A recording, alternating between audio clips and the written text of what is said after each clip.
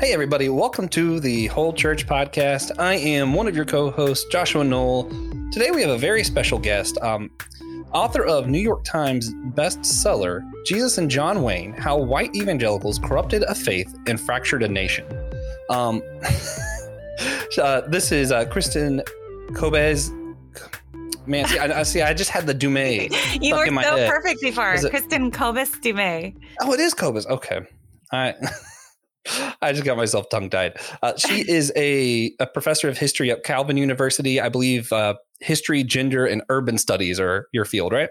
Mm-hmm. Yeah. And yeah, the perfect author for this book. We're really excited to talk about that and how it relates to Christian unity. I know a lot of our audience are white evangelicals, so a title like this can be challenging. Might raise an eyebrow. Why you have her on a unity podcast? And I'll just say up front, I'm inclined to believe that things that challenge your belief and where you come from can help you relate better to Christians that aren't of the same subculture as you. So I think this is a very valuable conversation. Whether you agree or not, it is still valuable as a book and as a conversation. And I just asking you guys to hang in there with us and really kind of consider these topics. That being said, we do like to review some of our audience engagement. Recently, we asked our Friday silly question of if you could train a rhino to do any one task, what would it be? Thomas Stewart said he wants to see a rhino play ladder ball. I don't even know what ladder ball is, but I already find that amusing. I just looked up what it looked like, and I was like, I want to see whatever this is. So, hey, Thomas, I'm right there with you. Thank you for your answer. Thank everybody for participating. With that being said, we'll jump into today's silly question because silliness is one of my favorite forms of unity. Because unlike politics, it is just so hard, so hard to be divided when you're being silly. And today's, it's a weirdly worded one. So I'm going to answer first so you kind of get a feel for where we're going with this. What is one thing you would like to be able to break that you can't break right now? So I was thinking like unbreakable objects, that kind of thing. I'm going to say water. I would like to see water break because just as a concept, my brain can't go there. And I like to try and visualize things that I can't visualize. Yeah. So, Kristin, what is one thing you would like to break that you can't break right now? Oh, man. So I actually got a little heads up on this one. I read this question just before we came on, and I quick asked my 3 kids, like, oh no, there's a really hard question here. You have to help. And so my innocent little 8-year-old immediately, COVID, we have to break COVID. She's going to get her vaccine in just a few minutes. And then my middle child, my oldest daughter, said the patriarchy. That's easy. And then my oldest was like, no, time. You don't break it, but bend it. And so I was like, yeah, we're going with that one. We need to bend time somehow, and we need more of it right now. Wow. So how old is your middle child? Said patriarchy. She just turned 13. Man, that's okay. Yeah, she spent the last 18 months sitting outside my office door here and listening to me give interviews. So she's pretty up on the topic. Wow. Yeah, that's a really informed answer to a very uninformed question. So, yeah, great stuff. Well, before we get into anything too much, could you tell our listeners just a little bit more about yourself and your background? Sure. So, yeah, I'm a professor at Calvin University here in West Michigan. I grew up in Northwest Iowa in a small town, Sioux Center. My dad was a theology professor at Dordt University back when it was just Dordt College, and he's an ordained minister in the Christian Reformed Church. So I grew up in that kind of Dutch ethnic Reformed subculture. My mom herself was an immigrant from the Netherlands after the war. And I grew up in that space, very intellectual space, very religious space. My dad wrote his dissertation on Abraham Kuyper. And so I grew up rooted in that tradition. I went to Dordt and I took courses in Calvin's institutes and I loved it. So I'm very much rooted in that Reformed tradition. Then I went on to graduate school at the University of Notre Dame, and I studied American religious history. And it was there that I was also introduced to women's history and the study of gender. And I was immediately fascinated and never really saw, my scholarly work or kind of the trajectory that I've taken as a departure from the faith tradition in which I grew up, although certainly not all have followed that same trajectory. But I was always introduced in the Reformed tradition to a kind of social justice strand of, God's sovereignty and the idea of redeeming, reforming all of life and being agents of renewal. That's the tagline of my current university. And so I really see the work that I do as part of this calling to be critical, to use our intellectual gifts and to work to be agents of renewal in our society and in our churches. Yeah. Now, the Reformed tradition, is that considered part of the evangelical movement, or is that separate? Oh, this is the question I get all the time. In fact, just 5 minutes ago, I was on. I'm sorry. I had to do a quick back and forth with an editor who's working on a piece. It said, "Is Calvin evangelical?" I was like, okay, so let's see. The Christian Reformed Church is a member of the National Association of Evangelicals. So there's your short answer. You can get away with saying that it's evangelical, right? The Reformed tradition, more broadly, it can be, it doesn't need to be, right? It's a confessional tradition. In my own denomination, I would say really through up to around the 60s, and then beyond that for some, particularly in this Dutch immigrant culture, most people identified over against American evangelicals, right? We're different from and better than, to be honest, right? Kind of in the mentality. Certainly, I grew up in that. But in the last decades, you can really see this kind of evangelical culture, evangelical teachings, evangelical identity really take hold within many Reformed denominations, including the Christian Reformed Church. So as a religious historian, sorry, you're going to get kind of a complicated answer. But I think many in the Reformed community are de facto evangelicals now, but certainly not all. Yeah. See, I wouldn't ask for anything less than complicated. See, so along those lines, and this is just like my thought. I feel like even when reading this title, there's two different things people mean by evangelicals, or even, white evangelicals. There are people who are, intellectual and have the actual evangelical stance. And it's almost like we don't count true evangelicals as what we mean when we talk about this, almost, because there's this culture that is evangelical, even if they don't believe what the original statements of evangelicalism even were. In fact, I feel that's most of them don't even know what it is. The problem is there aren't really original statements of evangelicalism, right? You can go back, you can look at the NAE's website, and we could get some, theological beliefs there that may be what you're referring to.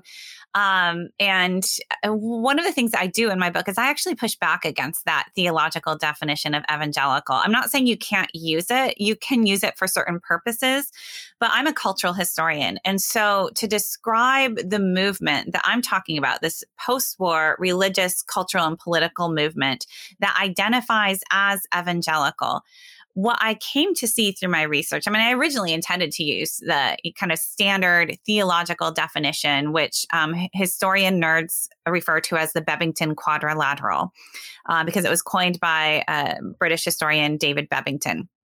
To be an evangelical is to uphold the authority of the scriptures, right? Crucicentrism or centrality of the cross, conversionism, this born again experience, then activism or evangelism, acting out of your faith, right? That's kind of the standard definition of evangelicalism that evangelical leaders promote.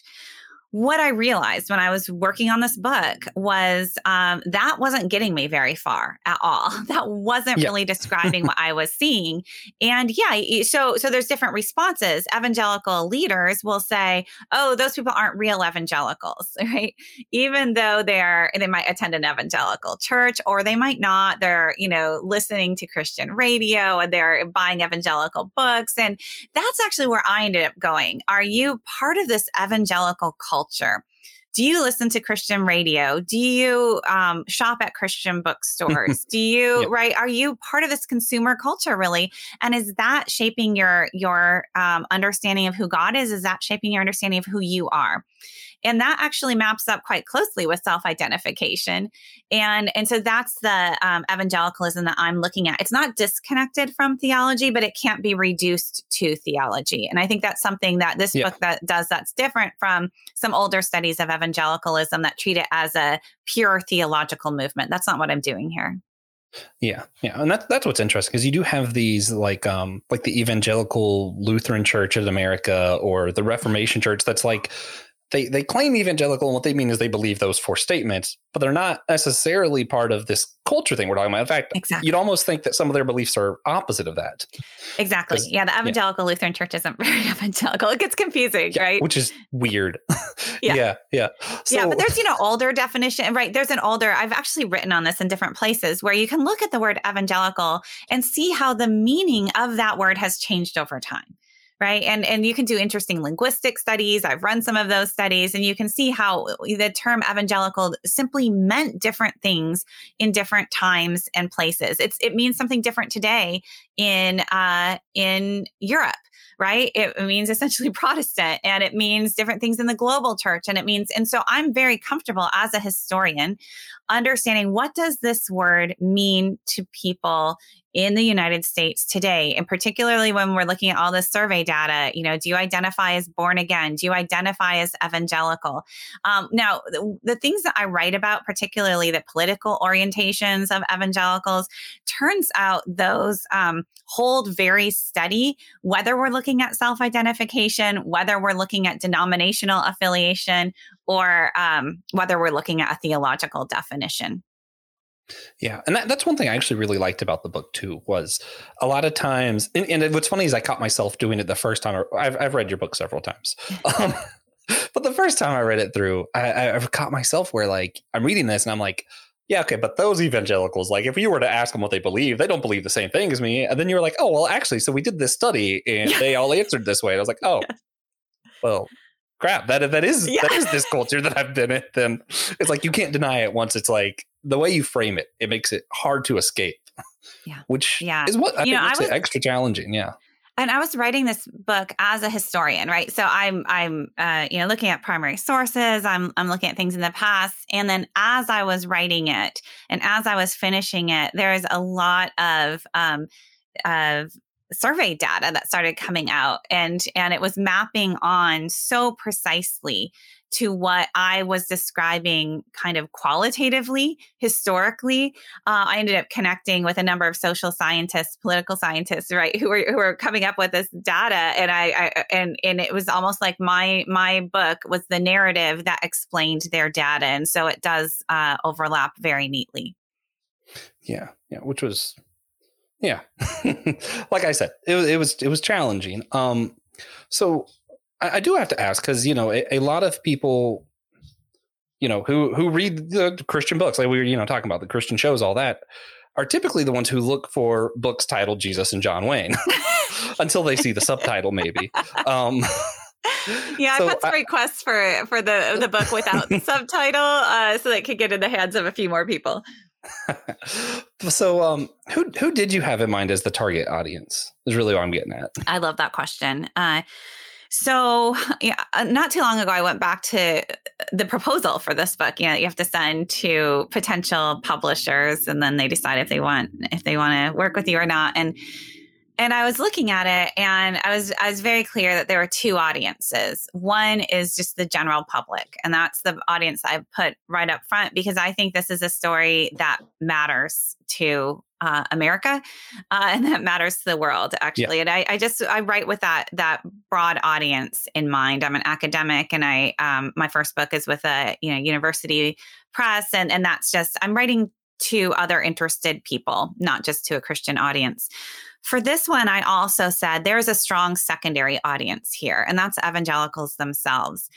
And I was kind of surprised to see that I put that there so boldly, because I think that my publisher that I actually went with, I don't think they actually believe that.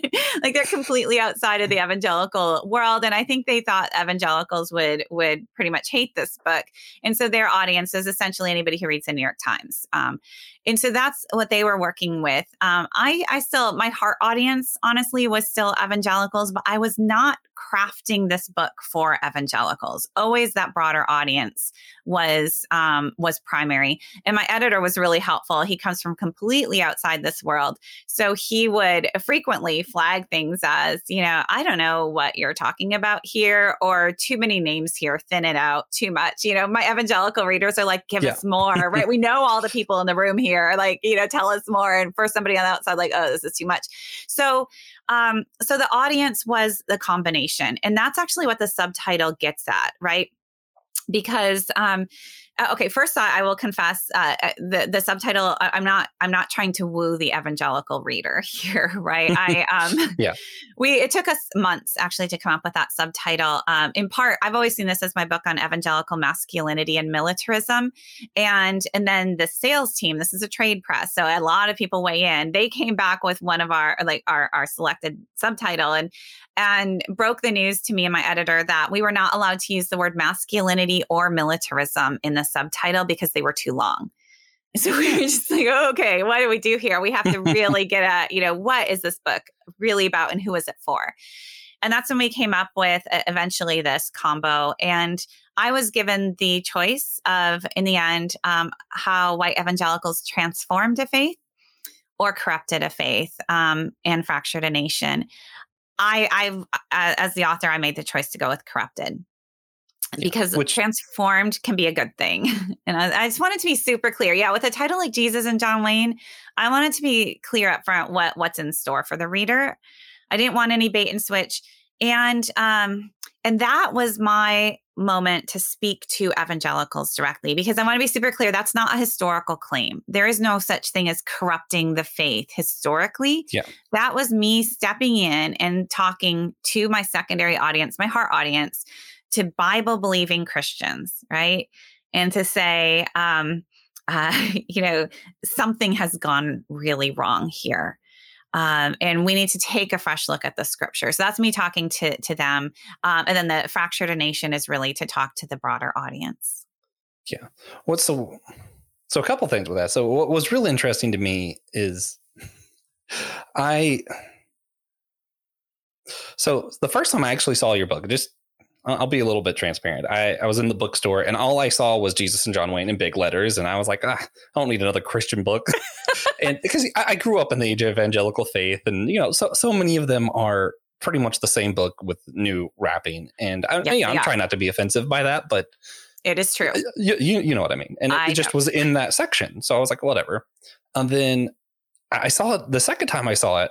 I was a little less lazy that day, and I read the subtitle, and I got to say, I think if it had said transformed, I would not have been as intrigued. Yeah. And I want to believe a lot of the people I know who have read your book and enjoyed it and were challenged by it were people like me who kind of younger, grew up in the evangelical faith, and were like, hey, this culture doesn't seem to represent my culture anymore. And, these two political parties, and it's like, neither of these really represent us. Uh-huh. And just seeing someone kind of challenge the framework there, I was like, yeah, this is something I need. And then I read it and I was like, yeah, no, that was something I needed. So that's good to hear. Yeah. I don't regret that at all. And some people recently, I was just in a group of evangelicals, and they're saying, really wanted to say, but couldn't you have just written it a little bit more gently? That intro, oof, and that that subtitle. There's so many people we want to hand this book to, and we just can't. And I guess my response to that is, people just need to step up, right? Like this is. You can read a book. Trust me, you can read a book, and you can ask people to read a book. And what I realized is that so much of the history of evangelicalism has been presented by evangelicals themselves who are acutely aware of this need to not offend evangelicals, to build them up, to inspire them, to write these inspirational histories, best face forward. And I think that has actually done a lot of harm to evangelicals and beyond evangelical spaces. So I wanted to be really clear. I'm just not participating in that culture of deference here. Yeah, like it's when people keep telling you you're doing a great job, you can do a little bit better over here. All you really hear is you're doing a great job. Which, as a historian, you could probably point them to, like, I don't know, Martin Luther. he wasn't exactly, gentle with how he framed stuff. And honestly, I would say his contribution, not only did it kind of help create the Protestant faith, but I think it kind of helped the Catholic faith get kind of more back on track.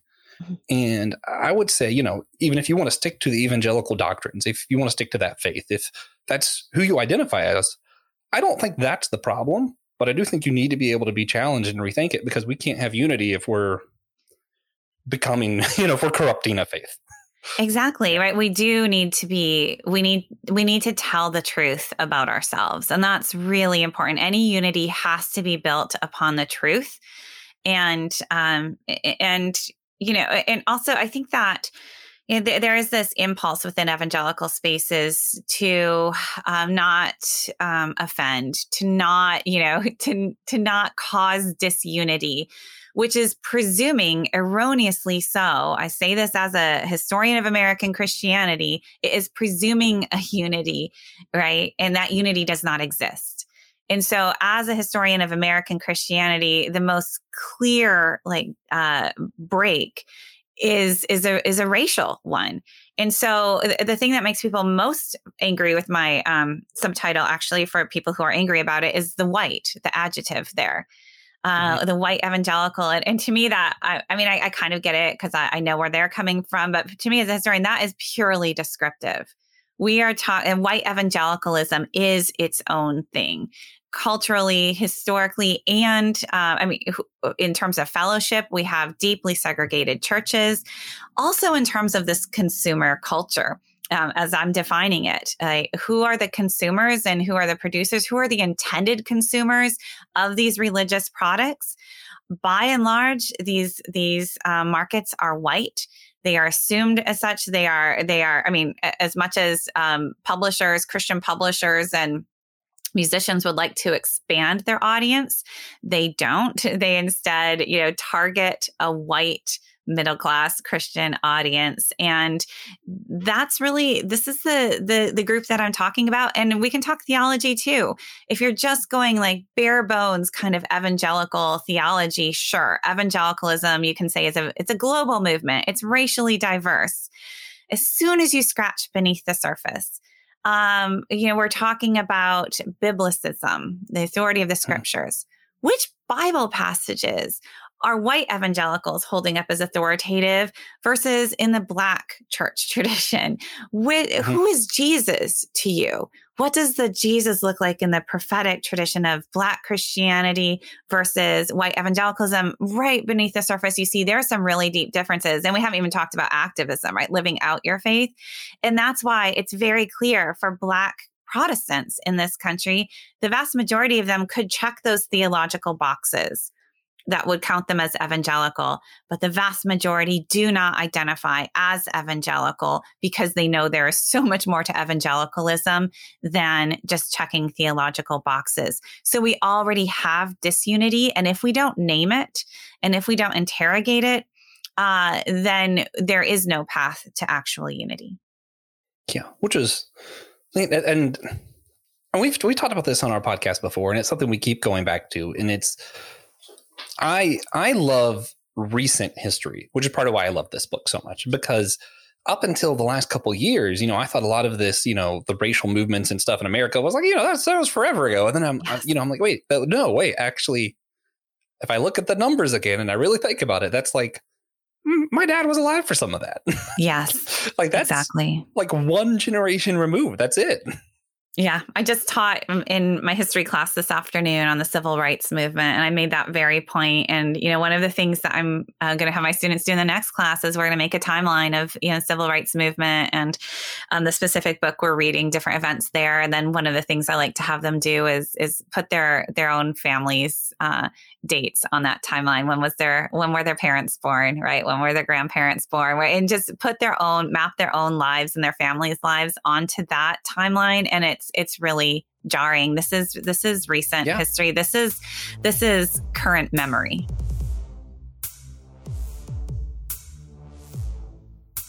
Hey guys, we just wanted to take a quick break to tell you a few of the ways you can support us, the Whole Church Podcast, your favorite church unity podcast. Yeah, so you can follow us on Patreon at patreon.com/The Whole Church Podcast. You can subscribe to our show wherever great podcasts are found. You can rate this show on Apple Podcast or Podchaser. You can sign up for our newsletter by going to our website or by emailing us at thewholechurch@gmail.com. You can follow us on Facebook, Instagram, or Twitter. You can share this episode on your own social media, or you can donate to our Cash App using the tag that's in the show notes. Especially that last one. It's a great way to contribute if you don't want to be burdened by like a monthly payment, or if you just want us to get all of the money with no middleman at all. Patreon is already really good at that. But if you don't necessarily need the rewards you get from supporting us on Patreon, then Cash App's the way to go. There's a lot of needs with the show, and you guys really are the only way we're able to keep this going. So thank you. Thanks. And some of the ways it's like hidden is just crazy to me. Like the amount of like the photos of like Martin Luther Jr. that were just made to look way older than the photos needed to look from that time era. It's wild. It's very recent. Yeah. So with race, that you make several pretty bold claims about recent history in the evangelical church, and we want to just talk about some of this and sure. So you say that the white evangelical church has embraced patriarchal, authoritative, and Christian nationalist messages.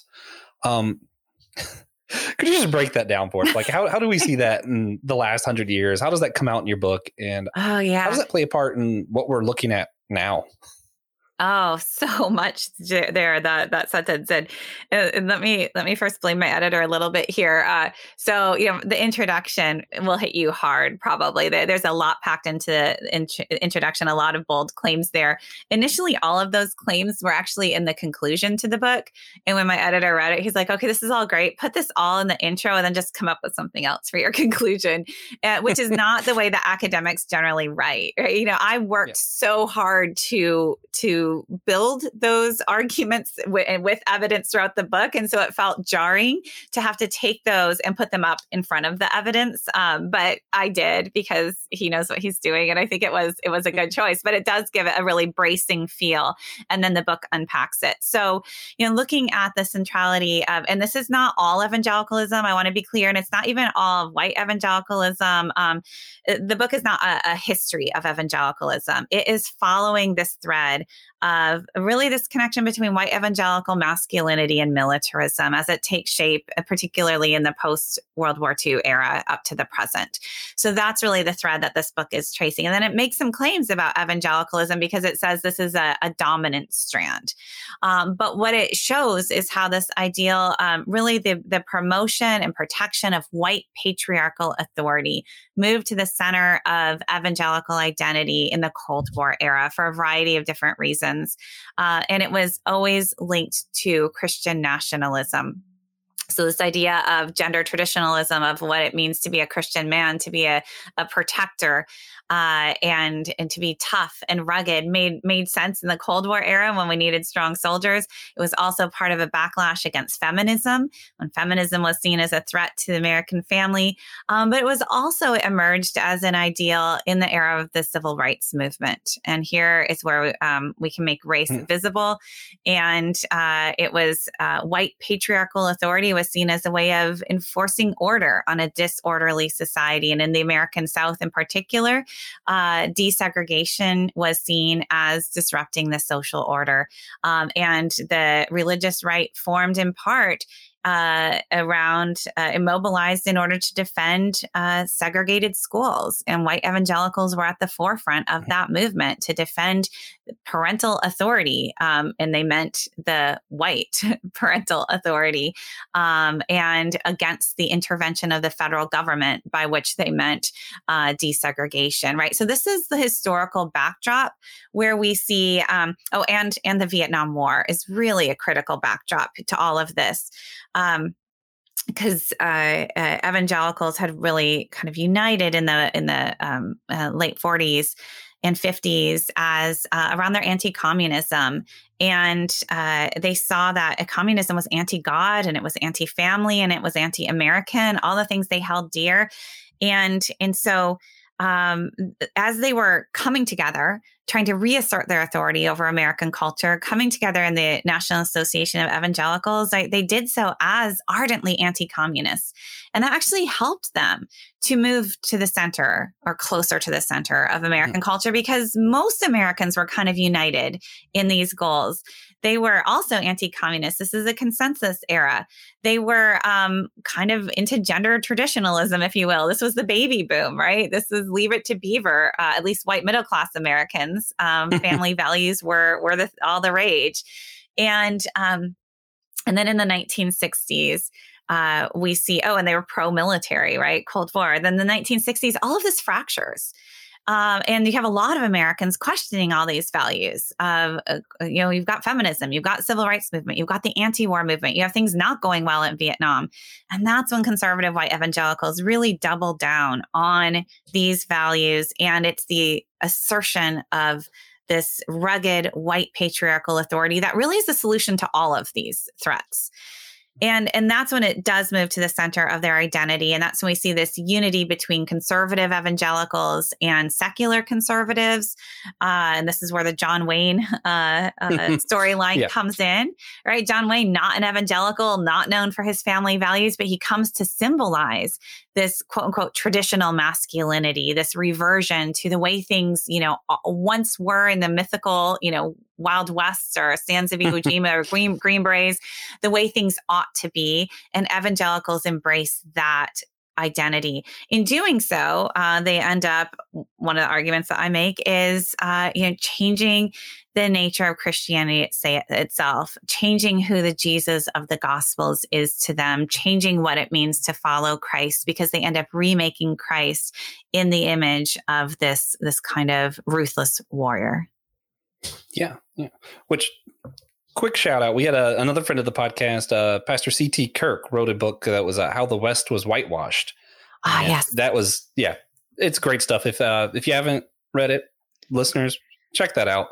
But so there's so much there in what you just said, but a lot of that, the common enemy, that's something that stands out to me.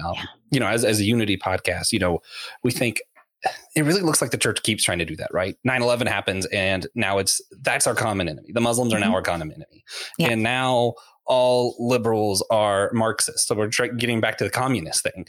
Yes. And I don't know. To me, we've interviewed lots of people, and no one's willing to say, that's how we have unity. We pick the common enemy. Right? Like everybody wants to say it's Christ, but it's not making it into our practice, it seems. No, when I started writing this book, I was kind of working on the assumption that a lot of pundits were talking about in 2016 to explain evangelical support for Trump was that evangelicals were so afraid. And what choice did they have but to run into the arms of the strong man, right? Because there's demographic decline, there's the Barack Obama presidency, the sea change in LGBTQ, religious freedom, all these reasons to be really afraid. And so they needed a strong protector, in their own words, ultimate fighting champion. And then when I look back to evangelical history, what I saw is time and again, this rhetoric of fear was actually manufactured by evangelical leaders, men like Jerry Falwell Sr., men like Mark Driscoll, right? That they were manufacturing this sense of a threat, like completely making it up in order, I saw, to consolidate their own power, right? It worked fabulously well. You create an enemy, And you do create this internal unity, but you need the us versus them. And you don't just have this sense of unity on the inside, but you can also demand loyalty and sacrifice. Right? This was Mark Driscoll's playbook, because if we are at war, and there was always a war to fight against the liberals and the feminists and even the church down the street that you just couldn't trust. If you're at war, and this military rhetoric just infused his church. And he'd have bodyguards flanking him, again, fabricating the sense that there is a real physical threat here and we are under attack or might be any moment. Then he could demand this absolute loyalty. And anybody who questioned anything was essentially a traitor. And they were cast out because this is war and the stakes are just so high. And when I saw those dynamics, I ended up kind of seeing them across conservative evangelicalism. When you can say that you're at war and the stakes are always eternally high, you can not just create unity, but you can also, it's really great for fundraising. It's really great. Yeah. You can just see these evangelical organizations and political organizations thrive, usually when a Democrat is in office, is in the White House. And then they kind of fall apart when a Republican is in the White House, because you just can't, it's harder to have that sense of urgency and fear. And so it actually works in their favor whenever you can have this real or often perceived fabricated threat. And it can be external with Islamic terrorism. It can be internal with Democrats or secular humanists or liberals or feminists, you name it. There's always a threat, and that enhances the power of leaders inside this militant framework. Yeah. And it's fascinating how so many don't see it, even though, I was part of that. I didn't see it. Like, I'm not saying, oh, you're dumb if you don't see this, but like, you have Barack Obama, who is arguably the most church going president we've had in my lifetime and my parents' lifetime, et cetera. Yeah. Joe Biden, one of the most devout presidents we've had in a very long time. And yet, when they're in office, they're going to come and take it where you can't say these things in church and you can't preach this. And I'm like, man, even if it were a Muslim, I feel like you would be more inclined to think they're pro-religious freedom. But instead, the one who's pro is the guy who's clearly the least religious of all the presidents we've had in a long time. And I'm like, I don't. Your book helped make a lot of sense of that. And I don't want to spend a ton of time on that, but could you just touch on how did the church, the white evangelical church, tie itself so closely to politics? Yeah. Oh, yeah. It really, you have to go back in history over time. And you can look at somebody like Billy Graham, who I didn't realize that, I've read a lot of histories of Billy Graham, and I didn't think I was saying anything too terribly new. I'd kind of forgotten that evangelicals like to tell their own stories about Billy Graham and write their own histories. Yeah. And so, originally some people were like, wow, you just really, that's not the Billy Graham I ever knew. And I realized, oh yeah, this is just the Billy Graham and that historians know. And, he was extremely politically ambitious.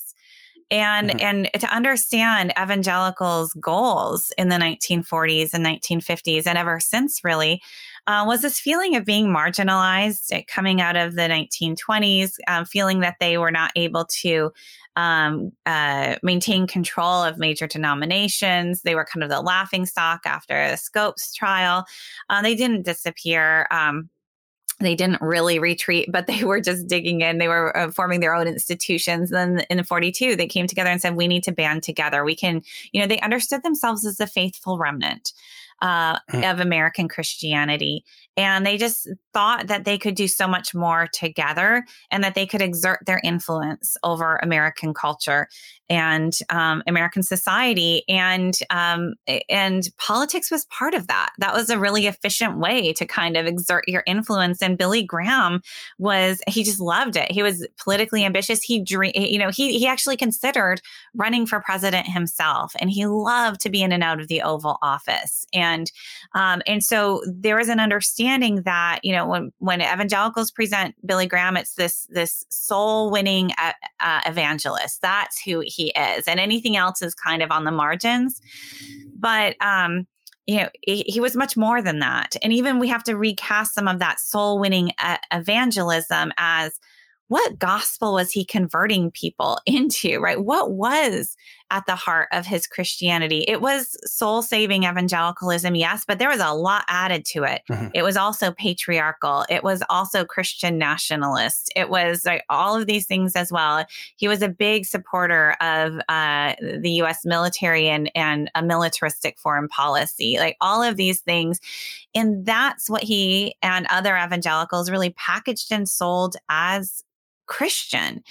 And they were very eager to use the power that they had access to promote that vision of Christianity. Political power was one way, cultural power was another, right? Through the media, through Christian publishing, through Christian radio, Christian film, television, right? All of this stuff. They could justify as, this is evangelism. This is spreading the good news. It was more than that. It was also, there's a ton of money changing hands here, mm-hmm. a lot of money, a lot of power. And we just have to make that visible. That's the way the world works. It doesn't mean that they're evil. It doesn't mean, but we have to we have to be realists here. And then we can ask at a certain point, what does God require of us? What does it mean to follow Christ? What is the Christian witness in the world, in this country? And do we do the work of Christ through these kind of worldly powers, and by grasping as much power as we can to get the quote unquote good news, our understanding of the gospel out there? Or is the gospel message so radical that it just upends our expectations and continually confounds us? I mean, that's the Jesus of the Gospels that I see. Never lives up to the expectations of his disciples, of his followers, right? The triumphal entry. No, you're getting it all wrong. Christ divests himself of power. So I do think we need to ask, as Americans, as American Christians, right? What does it mean to follow Christ? What does it mean to be faithful? What sorts of cultural and political power ought we to make use of? Now, I'm a Reformed Christian, so I'm okay with politics, right? We're supposed to be Christian in all aspects of our lives. But we need to be very careful, I think, that we aren't transformed by that, and that our faith isn't, corrupted, essentially, because it is so easy for us to justify what we're doing and to say it's in God's name, and to very easily convince ourselves that it is, when maybe what we're doing is actually more for us.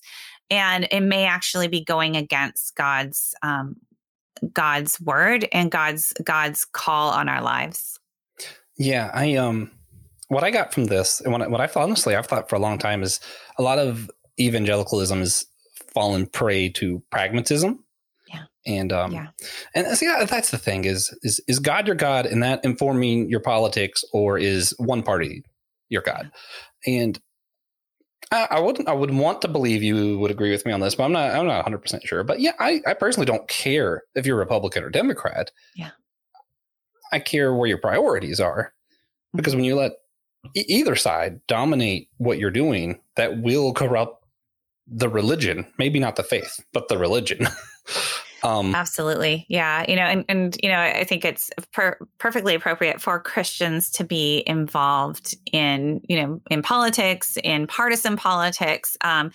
But for, as individuals, and not locating, our primary identity there, or really letting that define our allegiance. And I think that's really been a challenge for the last half century or more within white evangelicalism, because many of their leaders actually said this is exactly what you should be doing, right? They modeled this loyalty to the Republican Party, and bulletin inserts made perfectly clear who you should be voting for, and the set of issues that were framed in particular ways really did kind of blur those lines.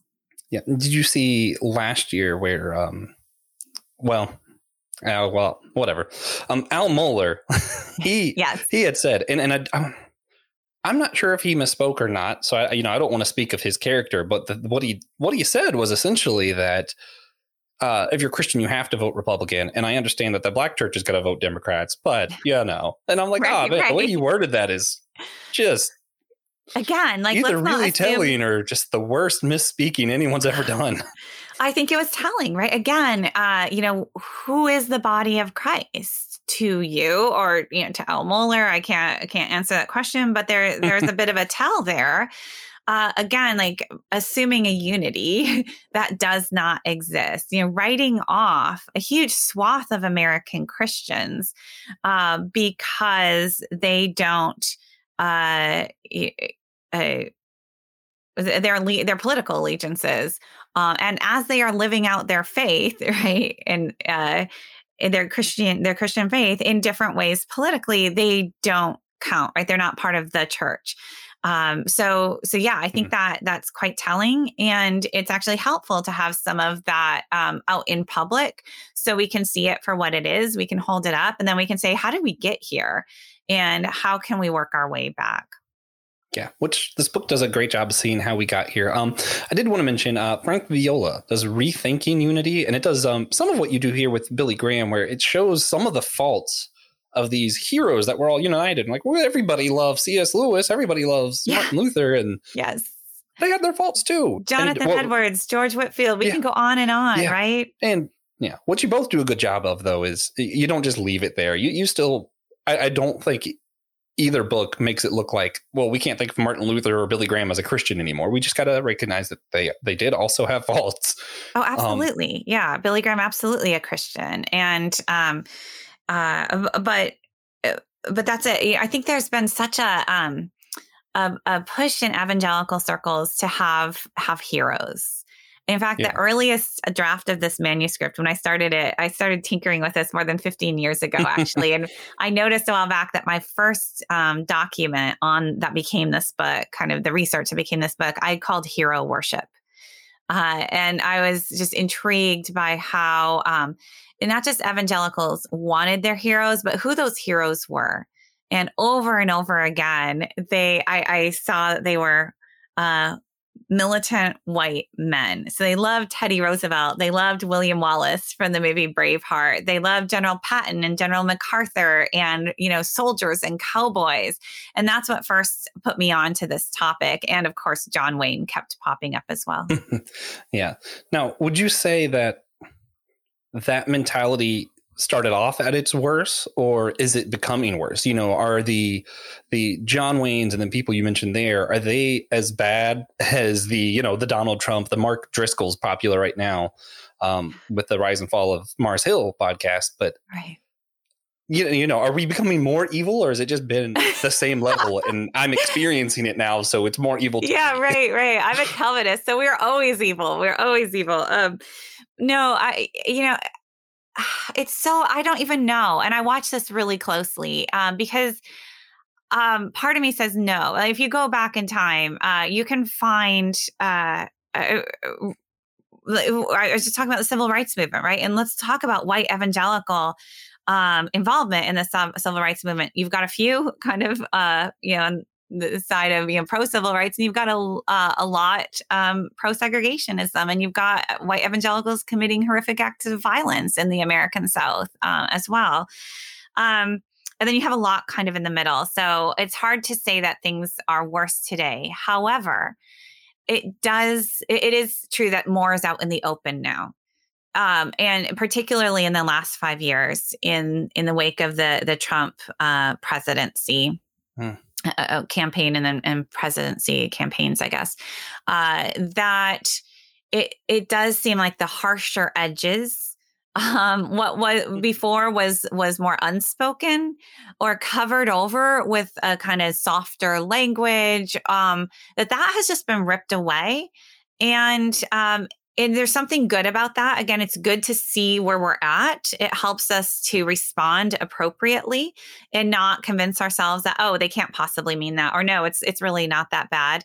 But I think it's also dangerous, because I think that can, when extreme views become commonplace, that can push more people to be comfortable with extreme views. And that's actually where I feel we are right now in terms of, we can talk about the violence on January 6th. We can talk about recent survey data that has come out that shows, alarming numbers of white evangelicals are comfortable with, violence to kind of restore America as they see it. It needs to be restored. This sort of thing, where as a historian, as a Christian, as an American citizen, I'm still trying to figure out what to do with this data that's coming in and with what I'm hearing in different evangelical spaces. So it might be worse than it has been before. Certainly some of the guardrails have been removed, particularly in terms of the resiliency of our democratic norms and institutions right now. Yeah. That's I can't follow that up with anything. Sorry, you talked to his story and it's going to get depressing. Well, no, it's good. I think people need to see the naked truth more than they're comfortable doing so. And hopefully this has helped some people do that. And again, we're not saying you can't enjoy listening to, Matthew West or Kristin Grounds. I don't care what you enjoy listening to or what books you read. You can watch John Wayne movies. It's cool. Yeah. My grandpa loves John Wayne movies. My sister does. Yeah. If it's on, I won't change the channel.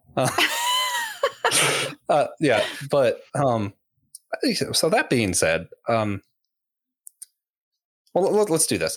What is one question when people ask you about this? Because I know you've been interviewed 100 times because you released this book and then January 6th happened, the election, all these crazy things happened. So you've been interviewed all kinds of times about all of this. What's one question that you just really hope people ask you when you get interviewed? Honestly, my favorite thing to talk about is the reception of this book. Because when I wrote it, even though I wanted, I claimed that some evangelicals would read it, that I also thought a lot of evangelicals would really, really hate it. So as I wrote, I just thought, a lot of people are going to hate this book and probably hate me. And I just felt I needed to write it. I felt I needed to write it as powerfully as I could, and then I'd just see what happened. And then when my publisher's lawyer, went through the manuscript with a fine-tooth comb multiple times, and when we were done with that process, she told me to brace myself for vicious trolling. And so that's what I went into the publication of this book with, just, bracing myself. And within 2 or 3 days of its release, I started getting the first letters. And I still to this day get probably 3 or 4 or 5 letters a day from readers.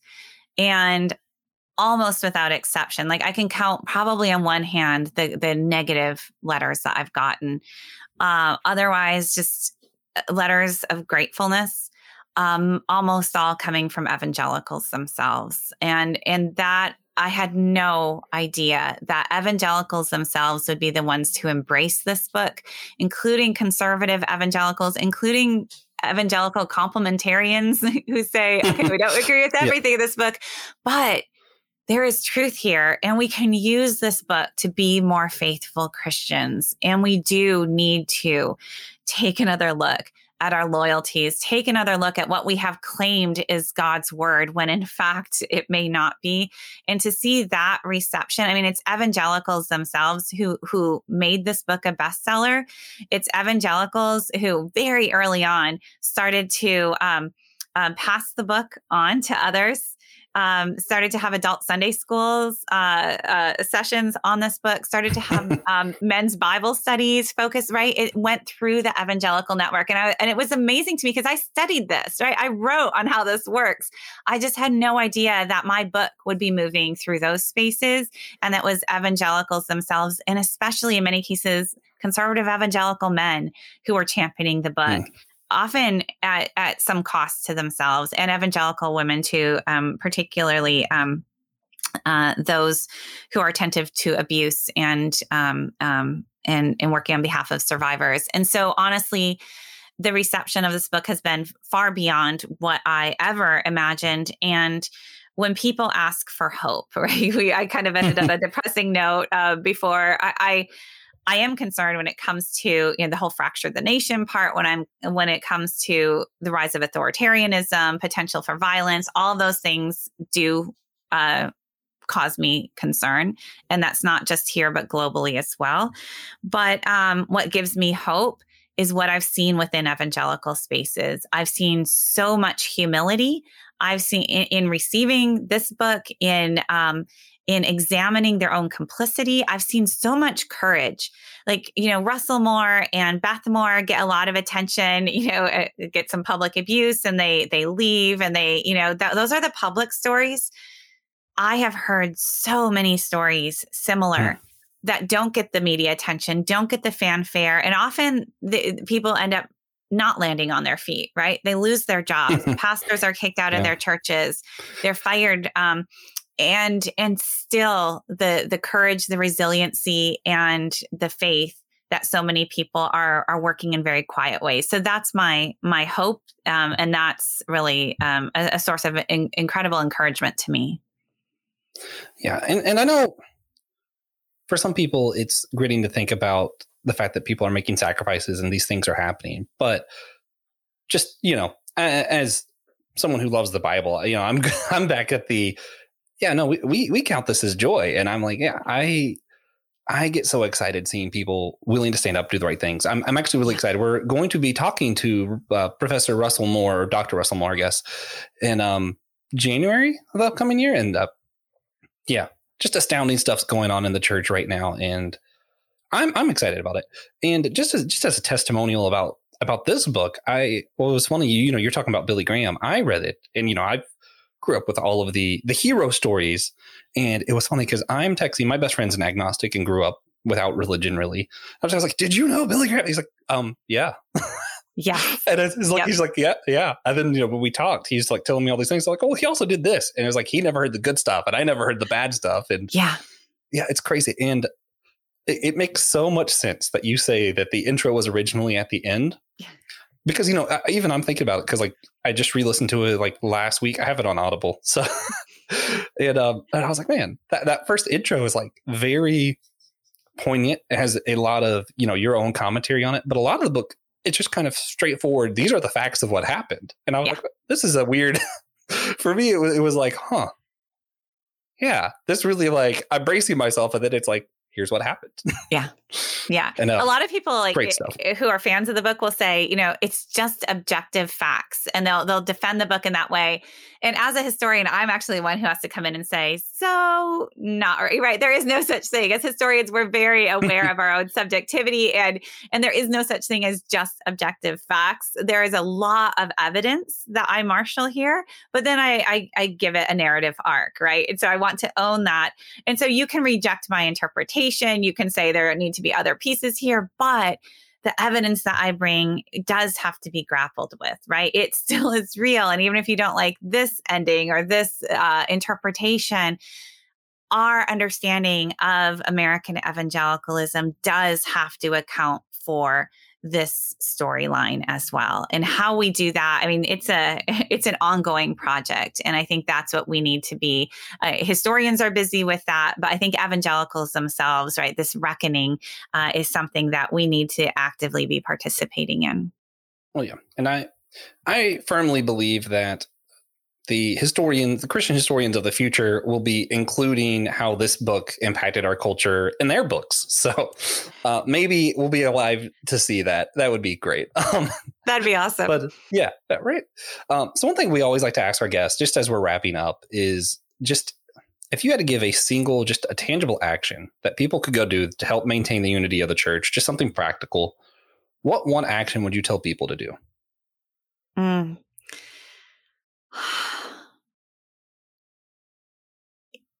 You have to cross those boundaries. We have set up so many boundaries, built walls really around what we perceive to be right and true, and physical boundaries. And so I think in white evangelical spaces in particular, there's been a tendency to equate white evangelicalism, as you are positioned inside of it, with Christianity and with Christian truth. And one of the best ways to kind of bring a little bit more humility to that positioning is to connect yourself to Christians who are different from you, to Christians who don't look like you, to Christians from various traditions. Some, might be your next door neighbor. You might have to go to a different, part of town, maybe.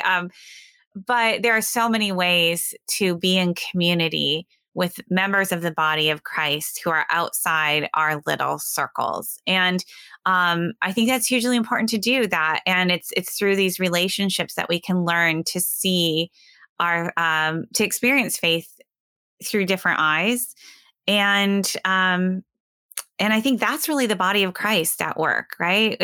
We are impoverishing our own experience of the body of Christ if we stay in our own enclaves. And so we really have to, and in this country in particular, or maybe not particular, but in this country, you have to sometimes work to, we have a history of segregation. Our churches are segregated. Our neighborhoods are segregated in many places. You have to work to worship with people who have different experiences, who look different than you.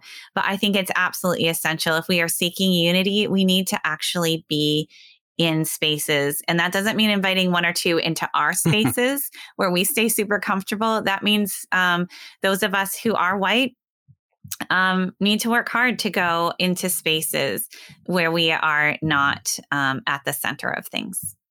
Yeah.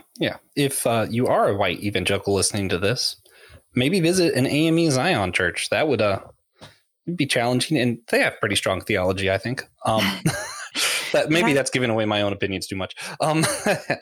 But another thing is Twitter can be easy to abuse, but it's also can be helpful. You can get to your own bubble. But I follow Southern Seminary and the seminary that Pete Enns teaches at.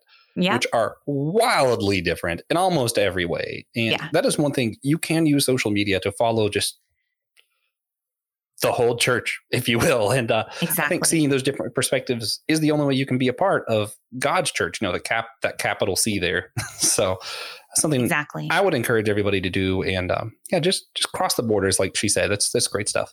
So the last thing we do is just call our God Moment segment. We just share something God's been up to with us recently, and it can be a blessing, challenge, whatever.